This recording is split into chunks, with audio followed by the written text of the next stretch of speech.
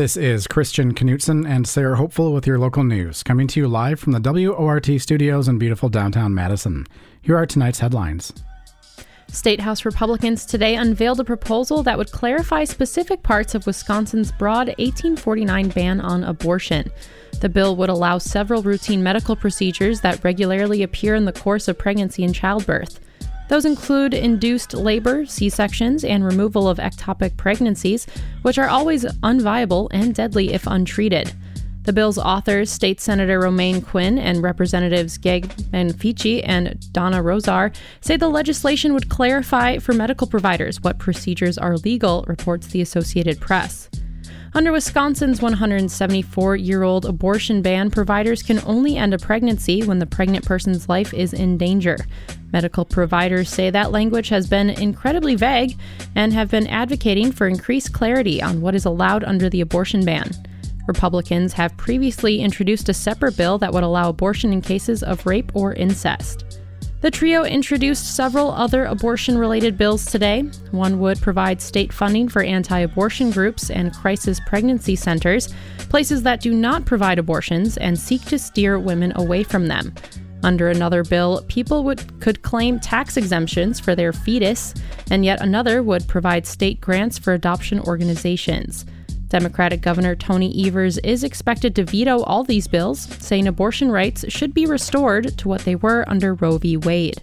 Democrats, led by Attorney General Josh Kaul, have been attempting to undo Wisconsin's 1849 ban on abortion in the courts. That case, still in Dane County Court, had oral arguments earlier this month and is expected to eventually head to the state Supreme Court. Meanwhile, Wisconsin celebrated its official 175th birthday yesterday. Wisconsin became the 30th state to join the United States on May 29, 1848. While several men served as governors of Wisconsin Territory, which was established in 1836, Wisconsin's first governor after it became a state was Nelson Dewey. The anniversary of his starting his first term is coming up. Dewey took office on June 7, 1848. Wisconsin Manufacturers and Commerce, the state's largest business lobby, says it'll head to court to block new rules regulating surface water pollution, according to WisPolitics.com. WMC says it'll go to court if the state's Department of Natural Resources doesn't roll back its newly drafted regulations for surface water, which tightens the allowable limit for pollutants in water. Those pollutants include phosphorus, ammonia, and other runoff from large-scale dairy operations called CAFOs.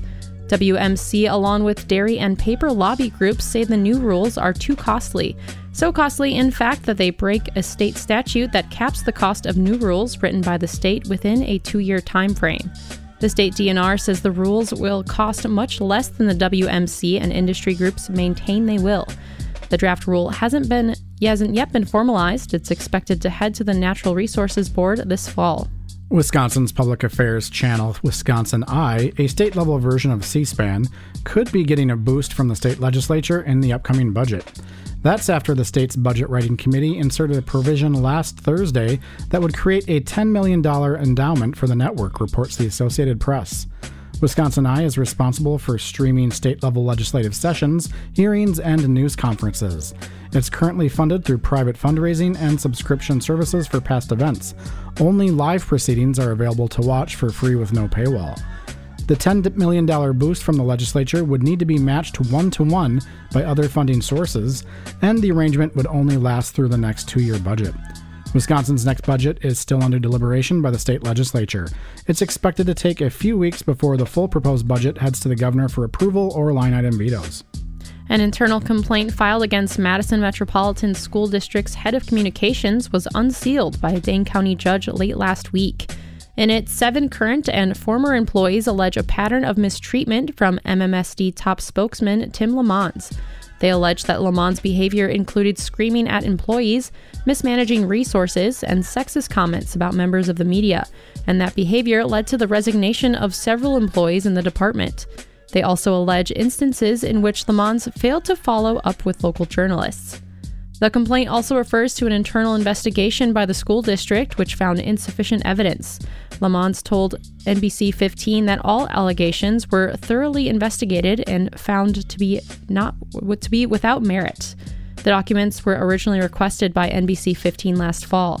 Lamons then sued the school district to prevent the release of the records, saying the release of the records would result in, quote, unwarranted, unfair, and irreversible public ridicule and gossip, negative public perception, and jeopardize his ability to credibly perform his duties, unquote.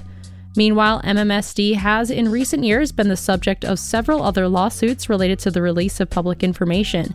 Wisconsin's Freedom of Information Council named the school district as this year's No Friend of Openness winner, saying the district has become, quote, notorious for outrageous delays and excuses, prompting multiple lawsuits alleging violations of open records law, unquote.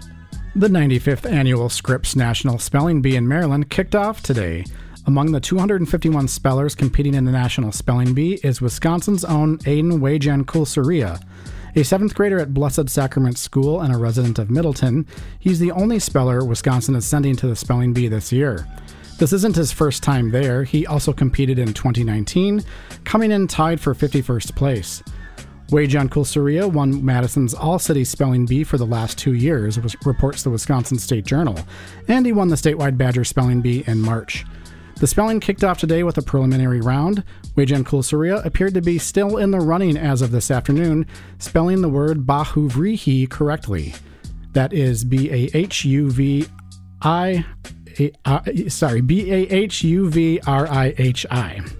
The bee continues through Thursday for the finals. You can stream it live online at spellingbee.com. Last Thursday, the U.S. Supreme Court issued a 5-4 decision that significantly narrows the scope of the Clean Water Act, a landmark piece of environmental protection legislation passed in 1972. The case undoing some of those protection is called Sackett v. EPA. The challenge to the Environmental Protection Agency's regulations was brought by Michael and Chantel Sackett of Idaho, who failed to get a permit for development next to a scenic stretch of pristine water. In the majority opinion, the nation's top court ruled that protections of the Clean Water Act extend only to wetlands that have a significant surface connection with another navigable waterway. That ruling has the potential of opening up many wetlands to development.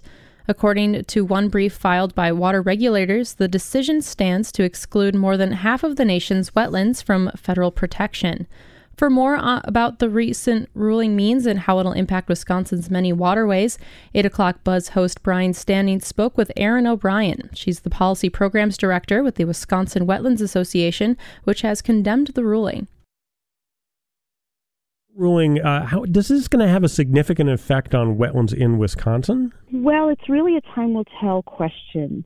Right now, the state of Wisconsin's wetland protection rules exceed the federal protections, and that was prior to the Sackett ruling. Right now in the state of Wisconsin, with some exceptions, and those exceptions are what we should talk about, all wetlands are subject to regulations where development in wetlands requires review and approval and a permit from the Wisconsin Department of Natural Resources. Now, there are some relatively small exemptions to those rules that related to wetlands that were not subject to federal protections. And under the prior rule, prior to Sackett, that was a pretty small exemption, and I think we're going to have to wait and see on how the department is going to interpret the new rule and what will now be exempt from protection. I can explain to you what those exemptions are. Yeah, please do. So there's two. The first is for urban wetlands that are less than 1 acre per parcel, not of a rare or high-quality wetland type, and those are things like bogs and fens and floodplain forests and other very high-quality wetlands, and then also that the project also complies with other stormwater and zoning regulations.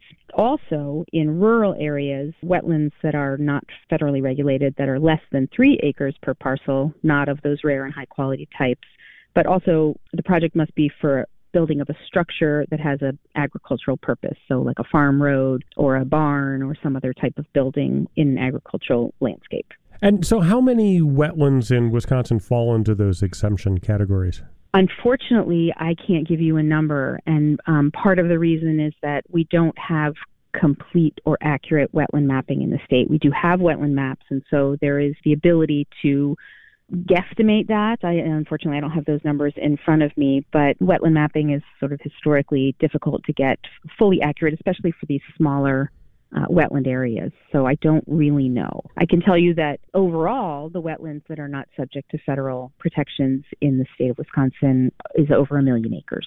And so it sounds like in Wisconsin there's some protections that will exist even after the Sackett ruling. Have you had any contact with colleagues or associates in other states who may not have such state statutes in effect? And have they given you any indication of what the ruling may mean for protection in wetlands in other states? Well, I haven't spoken to anyone specifically since the ruling, but I'm certainly familiar with what I would call a patchwork of state protections for wetlands. There are other states like Wisconsin that do have protections that exceed even prior federal law, and they're certainly going to help bridge the gap now with some of what's been rolled back under Sackett. But there are other states where their wetland programs are entirely linked to the Federal Clean Water Act. So they basically say if it's protected under federal law, it's protected under state law. And so, in those cases, there's no backstop.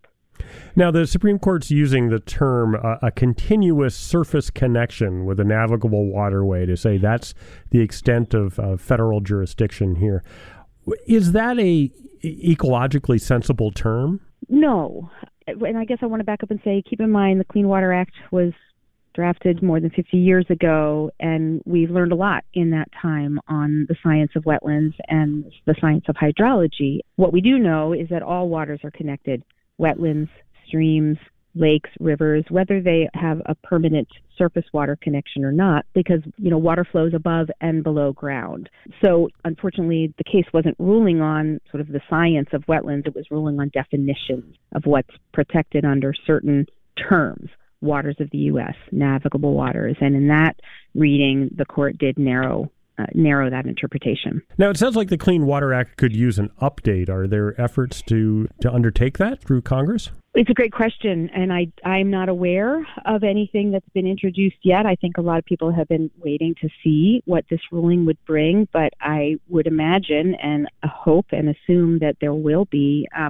The court was very clear that they were looking for more clear direction in the statute itself on this definition. So at this point, if federal protections for wetlands or ephemeral streams, headwater streams, are going to be expanded, it will take an act of Congress or, as we've already talked about, actions at the state level. And what is the Wisconsin Wetlands Association doing here to help ensure the protection of all wetlands? Well, we've been around for longer than the Clean Water Act, so we're going to do the things that we've always done. Obviously, we are interested and involved in the development and implementation of the state's regulatory policy, but we're also doing a lot of other things to ensure that people understand, what wetlands are, why they're important, and how they can be put to work for the citizens of the state to solve problems, whether that's improving water quality or reducing the risks of flooding. And so we're really working on both fronts and at the state and local levels, trying to make sure that we are taking care of our wetlands so that our wetlands take care of us. And what are some of those benefits? You mentioned some of them in terms of flood control and things like that, but why should people care about what used to be called swampland or wasteland? There's a lot of reasons. At their core, the purpose of a wetland is to store and manage water. And in the state of Wisconsin, we've lost more than half our wetlands. So we have about 5 million acres or so, maybe a little more than that left, but we used to have about 10 million acres of wetlands. And when you lose that amount of storage, it has consequences for people and nature. And so when our landscapes lose the capacity to store and manage water, we have uncontrolled runoff that happens at, we have larger quantities of runoff and runoff that moves more quickly. A lot of the times the loss of that storage is upstream. So you lose storage upstream and that water is displaced downstream, and that causes erosion. It causes flooding. It causes damages like roads and culverts blowing out. That fast moving water brings sediments and all the pollutants that are attached to it. So it affects the quality of the waters in our lakes, rivers, and streams. It affects infiltration of groundwater. So that affects our drinking water. It affects base flow in our trout streams, and on and on and on and on. And this is why it's really important for people to understand that all wetlands are connected and that what happens upstream does affect what happens downstream. And we need to be thinking about wetlands and waterways in a watershed context and in the context of what we need them to do for us. All right, we've been speaking with Erin O'Brien, Policy Programs Director for the Wisconsin Wetlands Association. Thanks so much for joining us. Thank you. You're listening to Handcrafted Local News here on WORT 89.9 FM. Tonight, we're excited to unveil the first segment of a new series this summer. It's called Trail Tuesdays. Each week, WORT contributor Reed Kamai will take you along a nature trail and share its sounds and history. His first stop is on Madison's west side at the Pheasant Branch Conservancy. Let's take a listen. The rustling of tree leaves in the wind. The calls of birds of all kinds. The flow of streams, whether gentle or intense, or even just the stillness of the outside. It's all part of the incredible beauty of Wisconsin nature. Spending time in nature has been known to improve our mental and physical health, reduce feelings of loneliness, connect us with the local community, and provide a much-needed escape from the technological impulses that are consuming us, the consumers, ever more so. With the summer upon us, so too is prime time to explore the state's great nature. I'm Reed Kamai. Join me Tuesdays this summer during WORT's live local news at 6 for Trail Tuesday, as I take you to a new nature site in and around our listening region every week. You will hear the beautiful sounds, find out about the nooks and crannies, and learn about the trail's roles in Wisconsin history. We start at the Pheasant Branch Conservancy in Middleton. This sprawling hotbed of natural beauty is located just north of the westernmost reaches of Lake Mendota. The main entrances to the conservancy are off Pheasant Branch Road, a hilly road which runs mostly due north and south and connects county highways K and M. There are also entrances behind the stores and apartments on the south edge, as well as one on the east side from a neighborhood. Ownership of the Pheasant Branch Conservancy is split between the city of Middleton, Dane County, and the state of Wisconsin. The county section in the northern part of the conservancy covers about 40% of the property. Wisconsin's Department of Natural Resources controls a strip in the middle, while the southern half belongs to the city. I started my visit in the northern county-controlled portion of Pheasant Branch. From the Springs parking lot, located only just north of the cutoff line between the county and state-owned sections of the conservancy, there are already multiple paths available to take through this large field. The wider gravel path is the beginning of the route to the top of the historic effigy mounds. Interested in the nearly 200-foot climb and the views from atop the mounds, that's where I walked. A few hundred feet into that path, you will reach a three-sided information sign. To the left of that landmark is a grassier and more inclined path. This route encircles the mounds, taking you towards the top. Reeds surround the trail increasingly as you progress, sometimes accompanied by a cricket cacophony. Once you are near the top, the path splits off towards the left and right. It's a lollipop-style path, so continuing in either direction will eventually lead you back to the fork. The views from the top do not disappoint. Looking towards the south, you can see the tree-laden Middleton-owned sector of the park, which we will visit shortly. Views in other directions show the vast present-day farmland that surrounds the conservancy. The county-owned half, especially the mounds, is where much of the conservancy's role in history lies. Native Americans controlled the land going back 2,000 years. Deceased bodies were buried at the summit of the effigy mounds, said to be halfway between sea level and the sky, so as to serve as the connection to the upper world that the dead would then enter. Jolene Stinson is the parks director for Dane County. She explains that such features as this one are the reason Dane County Parks is careful in its stewardship of its properties, which contain historical roots. Dane County Parks is really fortunate that a number of our properties have cultural features on them, and we as park managers or public land managers always do our best to honor the history and respectfully honor the land that these cultural features are on, and certainly respect those cultural features. On now to the southern half of the Pheasant Branch Conservancy, the section controlled by the city of Middleton. Prepare yourselves for some incredible natural beauty.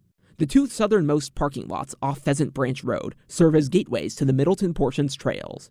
I began from the southernmost of those two, where a relatively steep and winding downhill gravel pathway is the inlet to the main trail. Once you reach a fork, a left turn quickly leads you to a deck, which offers a fine view of the wetlands. For now, we will focus on the forest, which is to the right.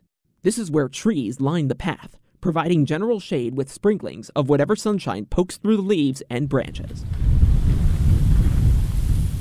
The birds make their presence known. And at work near a wooden bridge was, appropriately so, a woodpecker. That bridge is part of the 4-mile main loop in the south half of the Conservancy. Additionally, there are several other paths that break off from the main one. One appears at a fork shortly after the aforementioned bridge. While turning right keeps you on the loop as you walk by a stream, a left turn takes you through a path with a heavenly view and scent. A lot of lavender flowers here. It smells really nice. The main loop surrounds the Conservancy's wetlands, which played a crucial role in the 19th century.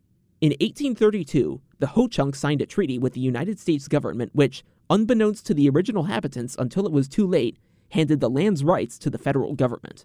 That allowed new settlers, many of them German immigrants, to set up in the Pheasant Branch area, where they could take full advantage of the agricultural offerings of the area. Some of the early settlers drained the upstream wetlands and built dams to make it easier to fish and to grow crops in other parts of the space. The Pheasant Branch Conservancy, especially on the southern half, is home to a rich array of wildlife.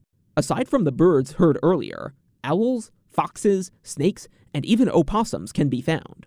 And as explained by Mark Wegner, the City of Middleton's Assistant Director for Conservancy and Forestry, a close eye is kept as well on a pair of eagles. And we have an observation platform that you can watch the nest area from. We're still hoping to get a successful hatch. We haven't yet. They're a young couple of eagles, so they're still trying to figure things out.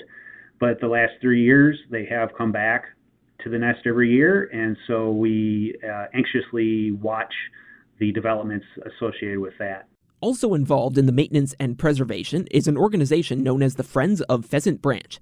Hans Hilbert is a co-president of the group, which was founded in 1995 as part of an effort to campaign against the proposed construction by the City of Middleton of 2 sewer lines under the Conservancy's grounds. And they basically formed to advocate against that. And long story short is that they reached an unhappy compromise where only one sewer line was put in. So that's on the west side of the Conservancy. If you're walking there and you're on the trail, that sewer line is underneath your feet. The group's present-day missions are to protect, restore, and promote the Conservancy. And we kind of break that into a few areas as an organization. Restoration, which I just mentioned, as well as education and accessibility and use. And then we do continue our work with advocacy for the Conservancy and the watershed. The product of their work, along with that of the state, city, and county, is a spectacular nature destination with enough paths that multiple visits are required to take in all that the Pheasant Branch Conservancy has to offer. Be sure to tune in next week for another edition of Trail Tuesday. For now, reporting for WORT News, I'm Reed Kama. What makes birds so majestically colorful? What's responsible for their rich hues of blues, greens, purples, and other colors? On this edition of Wildlife Weekly, Jackie Sandberg tells us about bird patterns and colors and what's responsible for feather pigmentation. This conversation is sparked by a new guest at the Dane County Humane Society, a baby pink northern cardinal.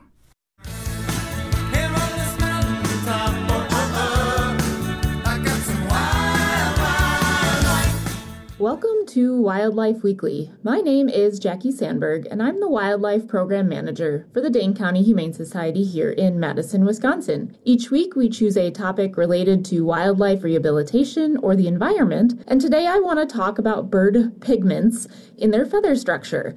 And I'm talking about this today because we've had a really high number of very interesting birds come into the Wildlife Center that have abnormal pigmentation. And by that, I mean different melanin deficiencies, which melanin is a type of coloration group. So pigment coloration, you could have either carotenoids, melanins, or porphyrins that are in birds. And I'll talk about each of those here in a minute. But we've had a little northern cardinal who's been the absolute cutest little fledgling that came in with some really abnormal feather shaft growth. And although he was at the right age to fledge the nest, he was actually not able to fly away in an appropriate manner because his feathers were still in the pins or have a feather shaft around them that were abnormally too long. Also, has some really interesting colorations on the wing patches. And northern cardinals you probably think of as being bright red, beautiful birds if they're males, and maybe more of a brownish to dull orangish if they're females. Now with northern cardinals, you're not able to truly tell what sex they are based on their plumage differences until about their second year of life. And so for this little cardinal, you would think, well, we don't know if it's male or female, but it has these beautiful pink wing patches, which is very abnormal for a young fledgling cardinal. And by pink, I mean like light baby pink. Now, this could be a different colorization, and it could be a melanin deficiency. It could be a carotenoid, like a dietary deficiency, or it could be something else. It could be a form of albinism, or leucism is something that we call when you have like white feathers or off-colored, mixes of some dark colors and some light colors that isn't the normal plumage. So I would consider it maybe a form of leucism or a change in their carotenoid diet, which again is going to be explained here in a moment, but carotenoids is usually the pigments that they get from what they eat. So this northern cardinal, super, super cute. This one is a type of species that does require carotenoids to be able to get that beautiful red coloration. And carotenoids are produced by plants, and it's either by eating those plants or by eating something that has eaten a plant. And so in the case of cardinals that are omnivorous, it's definitely going to be more the plant material. But these carotenoids are also responsible for like different colors of yellows and orangish. And so goldfinches are another common one that we think of that change throughout the year, that get these beautiful bright yellow plumages during the breeding season. And then yellow warblers are another example. And if you've ever seen a Blackburnian warbler, I love those. They have this beautiful orange throat if they're males. They can actually have this combination effect where carotenoids can interact with melanins. And again, melanins you probably have heard before because we have melanins in our skin as humans.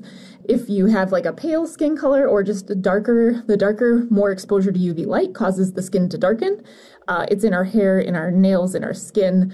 It's in a lot of different places, but it's important for structure of the skin. Now, melanins in birds are actually more important for not only that dark coloration, anywhere from dark black to brown to some yellowish colors, but it's also really important for sturdy stability structure in those feathers. So the darker the feather, the stronger that it is. So that's another one that I was thinking of because we also had an American crow fledgling come in. And it was the neatest thing because I don't believe I've ever seen it personally in our rehabilitation center in an American crow, but it actually had some white feathers, like half of the feathers were white. From the base of the feather to about maybe a third of the way towards the end, it was black. And then there was a beautiful white patch in the middle of all these primaries and secondaries, and then the feather ended in black.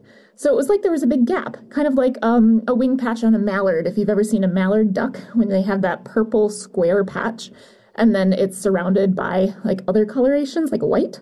It was very similar to that in a way that was very strange. So like a big block of white feathers in the middle of black feathers for this crow. The feather structure and quality was reduced in this case, but it's also something that can naturally happen a lot of times through genetics. And so melanins are usually these little granules of color that are in the skin and the feathers. And depending on where they're located and concentrated, it can really change the darkness. So these feathers were probably pretty weak, but it doesn't mean that they wouldn't molt them out later. Birds go through a molt before they would be able to migrate, for example.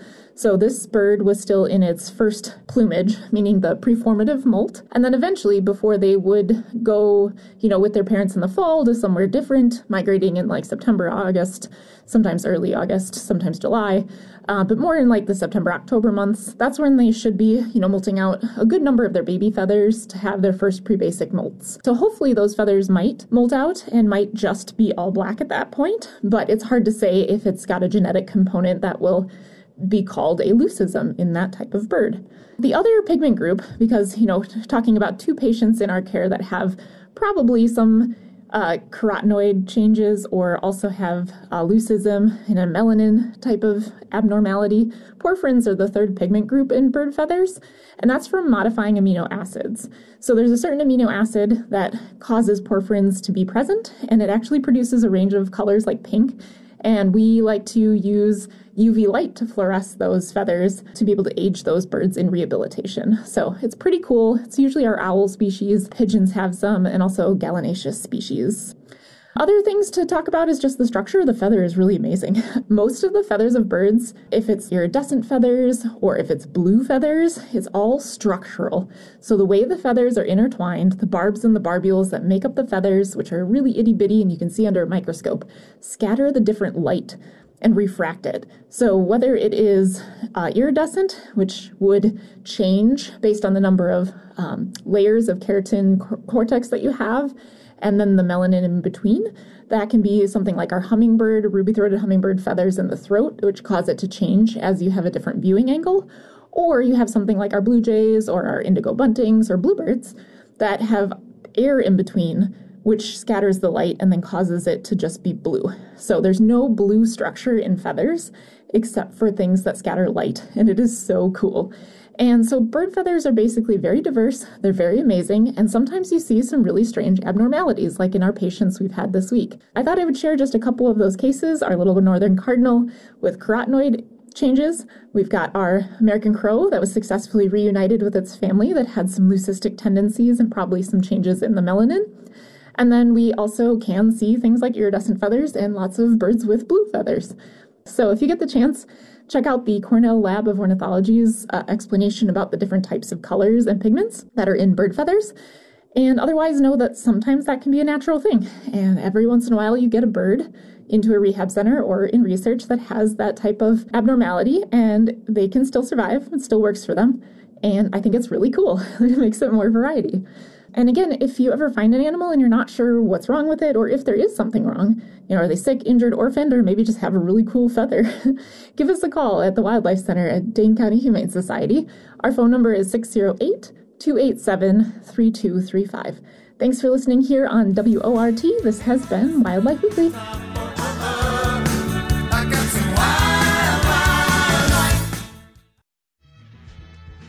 And that does it for our show. Thanks for listening to WORT's live local news at 6. Special thanks to feature contributors Reed Kamai and Jackie Sandberg. Super Dave engineer Lawrence had got the news on the air. And Shelly Pittman is the news director at WORT. I'm your host, Christian Knutson. And I'm your host, Sarah Hopeful. And thanks to all of you who called in your pledge of support this hour. You make it happen. Up next is Spanish language news with Nuestro Patio. Good night.